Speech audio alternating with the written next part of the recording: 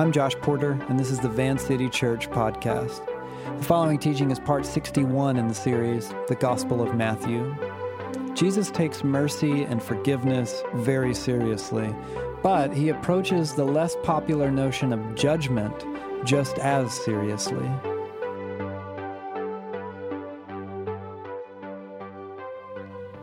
The world you know is a world of normalized mass shootings. There's another one yesterday, eight dead, at least when I checked the news before the gathering began. And whereas such an update may have shocked you, a decade or so prior, it hits most of us today as yet another incident amongst hundreds upon hundreds like it. In fact, according to data from nonprofit group Gun Violence Archive, there have been more mass shootings than days thus far in 2019. The GVA defines a mass shooting as an incident in which at least 4 people are shot, excluding the shooter. There were 382 such incidents in 2016, 346 in 2017, 340 so far in 2018, and then so far in 2019, we have more mass shootings than days. American mass shootings are as ordinary as the simple passage of time. But in 2006, this was less so the case. That year, a 32-year-old truck driver entered an Amish schoolhouse in Pennsylvania and shot 10 young girls, killing 5 of them. Later, that same day, members of the Amish community, some of them parents of murdered children, reached out to and visited the homes of the killer's mother, widow, and in-laws in order to extend forgiveness and to offer support in their time of grief. One Amish man was said to have held the killer's sobbing father in his arms, reportedly for as long as an hour to comfort him. The Amish established a charitable fund for the family of the shooter. About 30 members of the Amish community attended the killer's funeral. Sociologist Donald Craybill wrote extensively about the incident and said this: "I think the most powerful demonstration of the depth of Amish forgiveness was when members of the Amish community went to the killer's burial service at the cemetery. Several families, Amish families who had buried their own daughters just the day before, were in attendance, and they hugged the widow and hugged other members of the killer's family." The world marveled at this. And some of them were just perplexed. Man, this is weird. Some of them were inspired by that story. Others decidedly less so. In fact, an article in the Boston Globe described these gestures under a headline, "Undeserved Forgiveness." And really, who can argue with that? What made this incredible gesture of forgiveness so noteworthy was a conversation that was being had at an international level, and it was just as divisive as it was inspiring.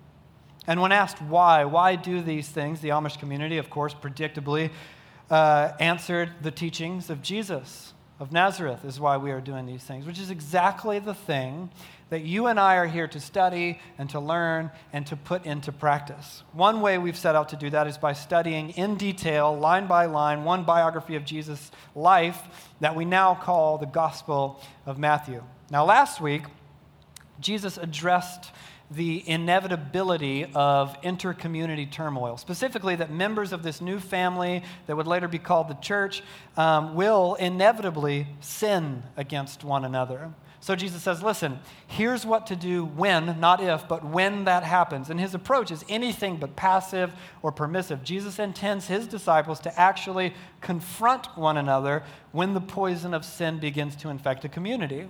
And he commands a very specific formula. If you remember, it goes like this. A brother or sister sins against you, the person who has been hurt goes to the person who has done the hurting one-on-one, and in loving humility, they, in the language of Jesus himself, point out their fault. Something like, listen, I love you. I want you to know this wasn't right. If that person who has done the sinning won't hear it, then the person who has been sinned against invites a second or even a third person into the conversation to help the two affected parties work it out. If the person who has sinned won't hear that, then it's time to involve the larger circle of community. Now, that wouldn't be 100 people or possibly much more in a sanctuary, but it would be the group that meets around the dinner table and shares life together in some meaningful sense. And if the person who has sinned still won't hear it, even from the community, then there have to be dire consequences. Not unlike an intervention with an addict, the community expels the persistently unrepentant person from their place at the dinner table until they come to their senses and repent. And this is done to protect the community from the lethal effects of sin. It's done to sober the sinning person and, in theory, save their life. It's done to protect the reputation of Jesus and the community. It's not an easy teaching, but it can be, again, like an intervention, a rare and worst-case scenario to save a family of faith from death. And Jesus, the master teacher, understands that in his context and in ours, straightforward though the teaching may be, it is not an easy pill to swallow, so he has much more to say. With that, let's read from Matthew 18, beginning with verse 18. Jesus says, straight out of that teaching, "Truly I tell you, whatever you bind on earth will be bound in heaven, and whatever you loose on earth will be loosed in heaven." Now here Jesus is reintroducing an idea that he's already mentioned once. If you remember the story when Jesus confesses that when Peter confesses that Jesus is the Messiah.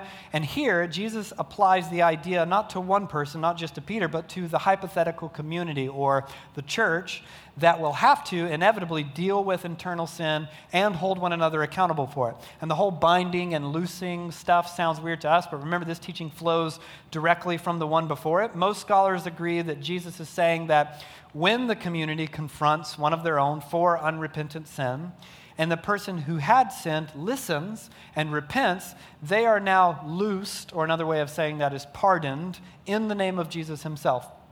On the other hand, if things escalate to a worst-case scenario, the unrepentant person is now out of the community. They are now bound in their guilt. And when it is done rightly, according to the teachings of Jesus, with humility and self-sacrificial love, all that, God will ratify that decision. It's not just done in a vacuum by the community. God will approve of it. Now, of course, this does not mean that this practice of confrontation and discipline has never been abused.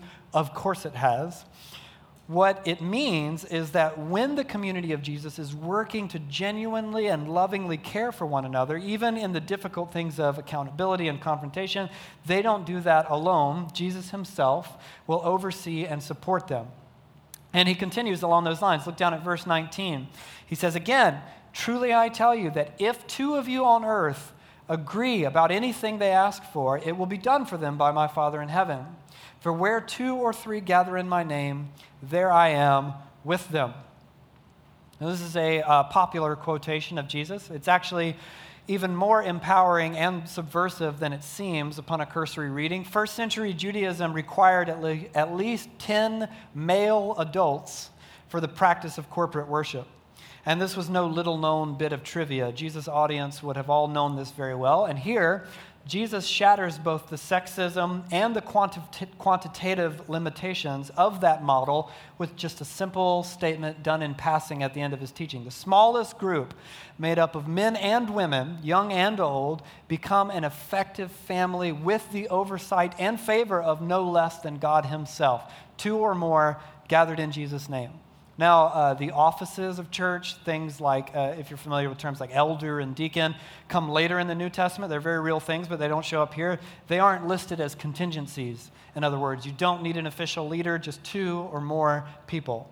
But there are 2 specific conditions. That the community agrees is the first condition, meaning there's unity. And then secondly, that it is done in Jesus' name, which is a way of saying that they are obedient and submitted to the teachings of Jesus. And notice the language of the conditions. Jesus does not say, when you get together in the name of Yahweh.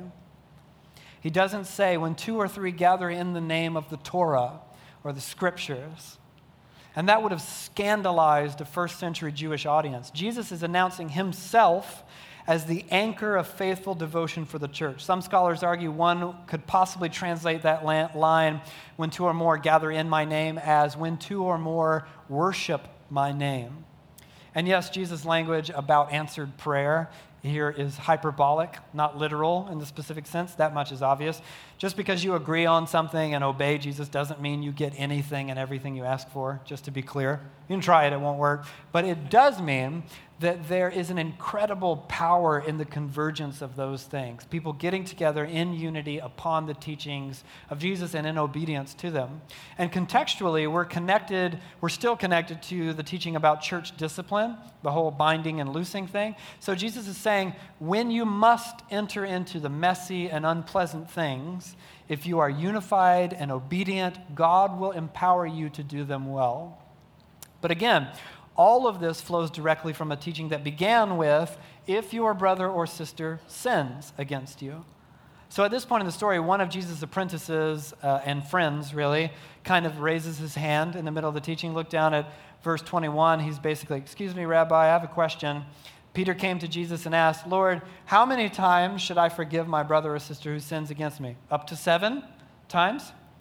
Now, Peter, a character who features prominently throughout the story, has been learning. You have to give him that. It sounds kind of funny to us, or to at least to some of us. But really, he's actually suggesting something that in his context would have been radical. He gets, at least at this point in the story, he gets that Jesus requires radical forgiveness. 7 in Jewish understanding was kind of a number that symbolized completion or perfection. Someone hurts you over and over and over again, 7 times. That's a lot of time to be hurt in a row. And Peter expects that, this guy's radical. He'll want the offended person to forgive the offending person at least 7 times. But where Peter errs is that he places any limit on forgiveness at all. Look at how Jesus answers, verse 22. I tell you, not 7 times, but 77 times. Now, 77 times, some of your Bibles translate it 70 times, 7 times, is a bit like the way we use numbers like a million or a bajillion or whatever to indicate what seems like an infinite amount with a specific but not literal number. So this is less of a specific and literal figure and more of a hyperbolic way of saying there is no limit to how many times a disciple of Jesus is commanded to forgive those who hurt them. Why? Verse 23, therefore, meaning, here's why. The kingdom of heaven is like, meaning when God's will is done, when you live according to the teachings of Jesus, the kingdom of heaven is like a king who wanted to settle accounts with his servants. Verse 24, as he began the settlement, a man who owed him 10,000 bags of gold was brought to him. Now, I won't bore you with a detailed breakdown of first century currency. You can talk to me afterward about that if you'd like. But the actual figure cited here is a ridiculous one. One scholar I read wrote, the Greek language cannot express by 2 words a definite single sum larger than this. It's like saying that this character owed $1 zillion or something like that. So naturally, verse 25, since he was not able to pay, it's impossible, you can't pay back $1 zillion, the master ordered that he and his wife and his children and all that he had be sold to repay the debt. At this, the servant fell on his knees before him. Be patient with me, he begged, and I will pay you back everything. The servant's master took pity on him, canceled the debt, and let him go.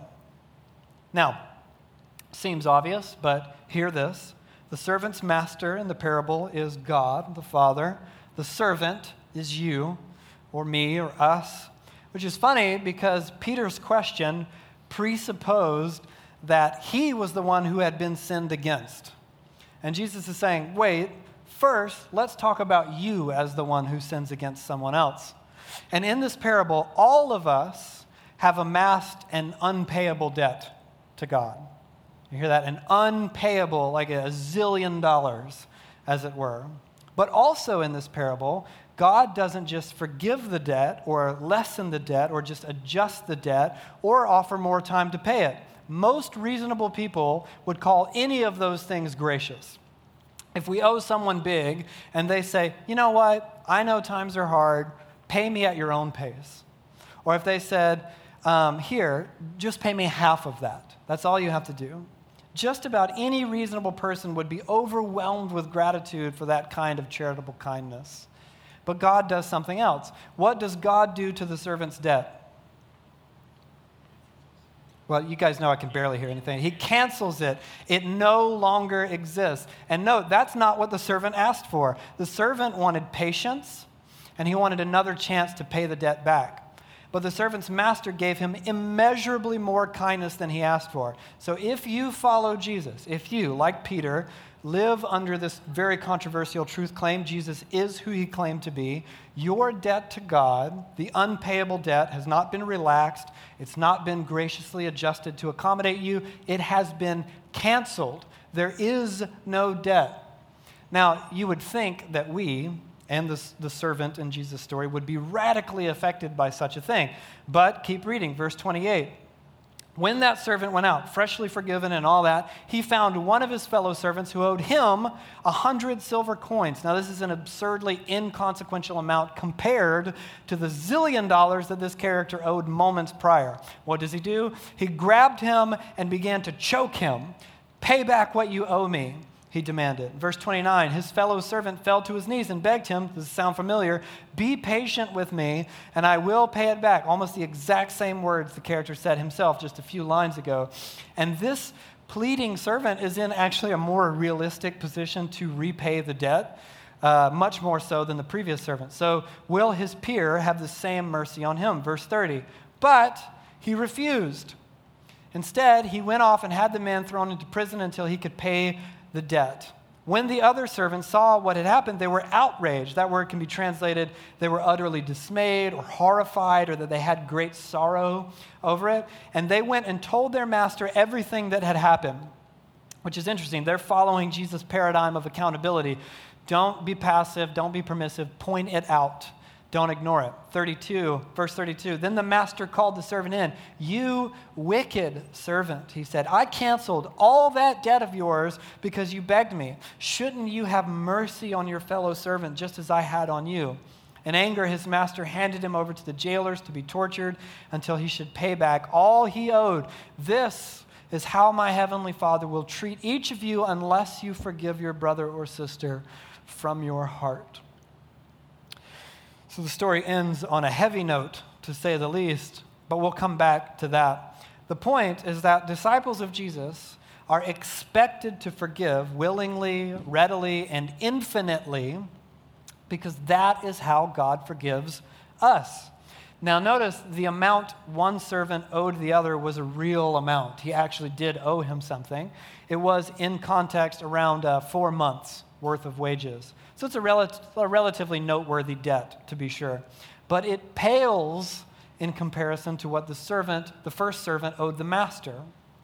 And so the unforgiving servant is judged, and harshly, to say the least. Matthew even uses the word torture, which sounds kind of icky. And remember, Jesus is an artist, so he loves to use all kinds of hyperbolic, even violent word pictures and imagery to communicate very serious ideas.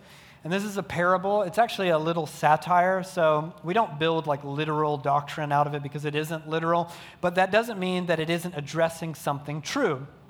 And even though he ends with a dire-sounding parable, a little satire, the point is this: Jesus does not want to end his sermon with the idea of confrontation, which is where he began. He wants to end with the idea of forgiveness. Dietrich Bonhoeffer wrote of this passage, "Forgiveness can never be authoritatively preached without a concrete preaching of repentance and judgment. The preaching of repentance is the protection of the gospel, a repentance which calls sin, sin, and which declares the sinner guilty." Then, agreeing with Bonhoeffer in his commentary on this passage, one scholar writes this: "In the Gospel of Matthew, you get baptism with both the Holy Spirit and with fire, the proclamation of both blessings and woes, the promise of peace coming to or peace leaving homes, the gift of the keys of loosing and of binding. All are variations on the twin themes of Jesus' grace and justice. Balanced churches will seek to minister both in Jesus' name." Now, lest anyone here misunderstand either me or Jesus, I want to tell you guys a small story. For much of my life, I was deeply troubled by certain passages of the Bible in which God is depicted as, shall we say, intense. And if I may go so far as to say unpleasant. I was equally uncomfortable with, quite frankly, many of the more edgy teachings of Jesus, like this one where he mentions the word torture.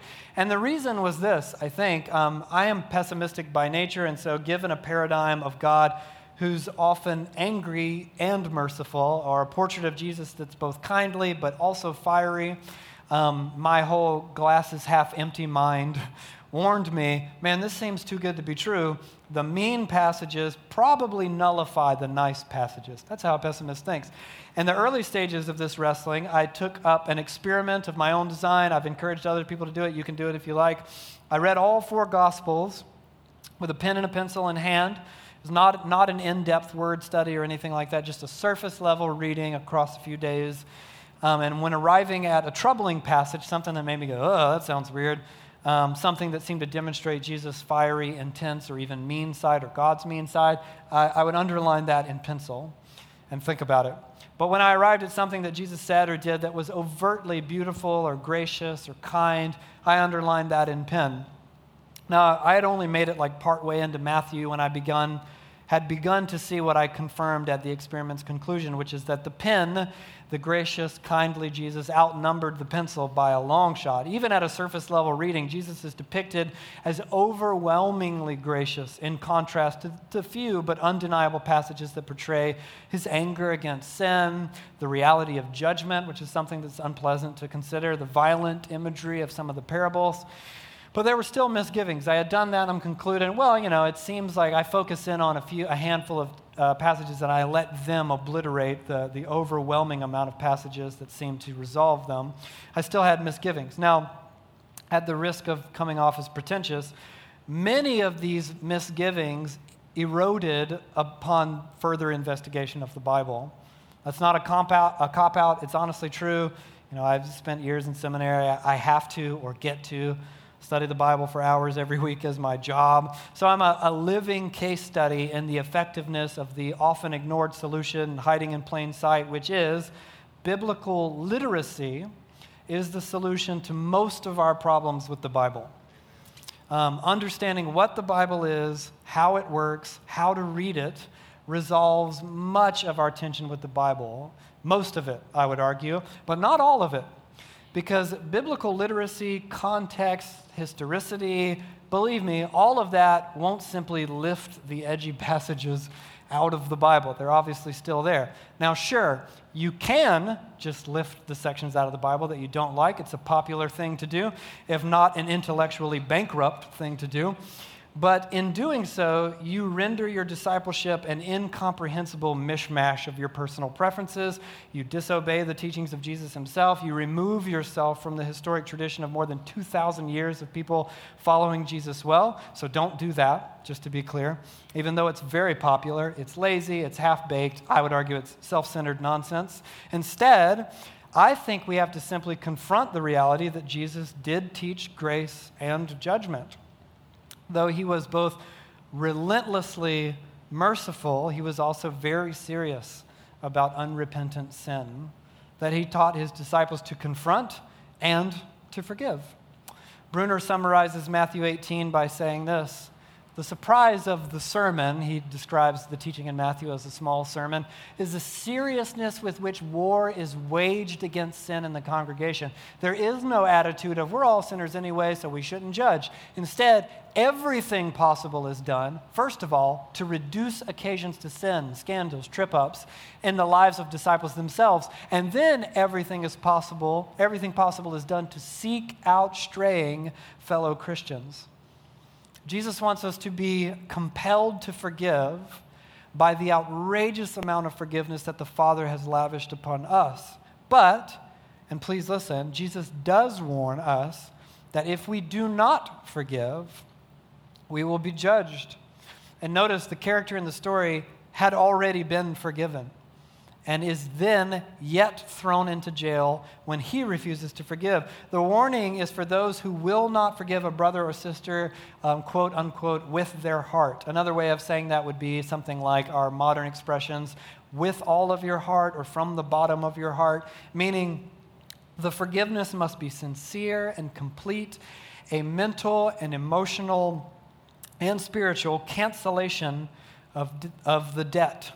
And that's not the same as our kind of old forgive and forget platitudes. Forgiveness is hard, messy work that, according to Jesus, requires confrontation and conversation and confession and processing and repentance and community. Our friend Dr. Gary Breshears defines forgiveness this way. He says, it's the personal act of releasing someone who has sinned against me from my right to pay them back for their offense.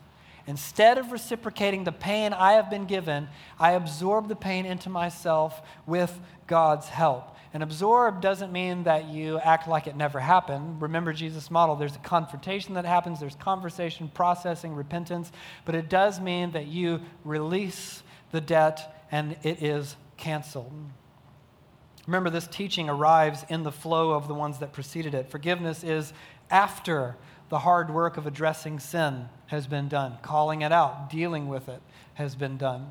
Jesus has already introduced, at this point in Matthew's biography, the radical expectation of discipleship in his Sermon on the Mount when he said this, "Be perfect, therefore, as your heavenly Father is perfect." Now, most of us read that line and immediately dismiss it away, and we think, well, we know that's not what he meant because no one's perfect. Can't mean what it seems to mean. And in a sense, that's true. It doesn't mean what you might think it means, but Jesus isn't calling his disciples to become perpetually without error of any kind. If that's what you mean by perfect, then no. But that much is abundantly clear from reading the rest of the New Testament. The disciples continue to be a mixed bag. Spoiler alert, if you read the New Testament. In context, this shocking line flows directly from Jesus' teachings on nonviolence, which still are radically ahead of their time. Enemy love. How can we possibly be expected to love those who hate us, to do no violence against anyone, even if violent people pursue us? And Jesus says, because that's what God does for you. Be like him. You were God's enemy, and God loved you.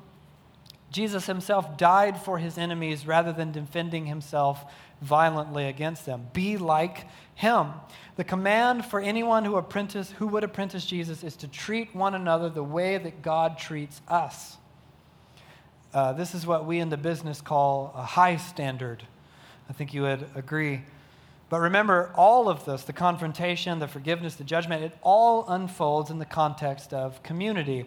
Two or more united around the confession that Jesus truly is the King of the universe and God is with him. Meaning, you do not figure this out all by yourself. You have help. You sin against one another, yes, but you also forgive one another. There's built-in forgiveness. And in all of it, you don't go alone. The more to the point, you can't do it alone. It's a beautiful idea, but not a convenient one, because the very community that carries one another's burdens also sins against one another. The very community that has to learn to walk in forgiveness will also be judged if they refuse to do so. Now, if you've been at this community thing for any length of time, whether that's like Van City community or just a close circle of friends learning to follow Jesus together, you know this well enough. Community is beautiful and ugly, and the scale can tip from one side to the other in any given season of life.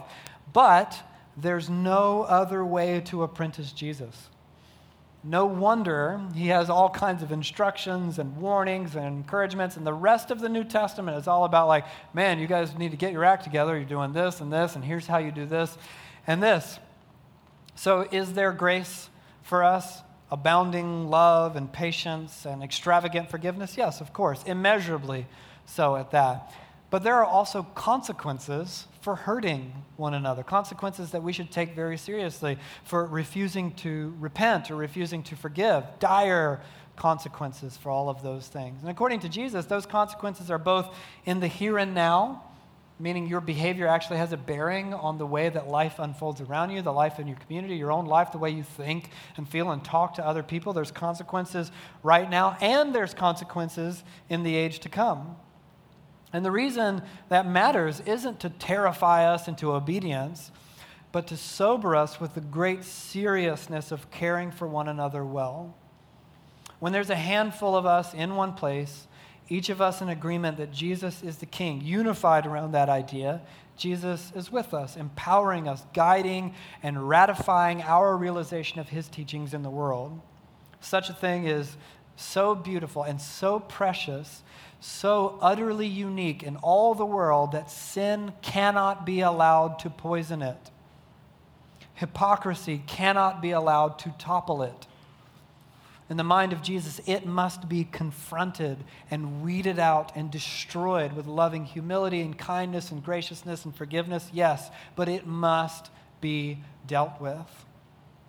So, confront one another and pursue one another. Chase after one another. Hold one another accountable and forgive one another with infinite willingness, emulating the infinite forgiveness of God himself. And Jesus will be with us while we do it. So with that in mind, let's pray and ask God's Spirit to empower us to do the things that we can't do of our own volition.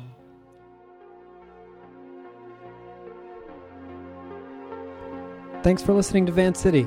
You can connect with us and find more teachings and available resources at www.vancity.church. You can support Van City financially at vancity.church/give.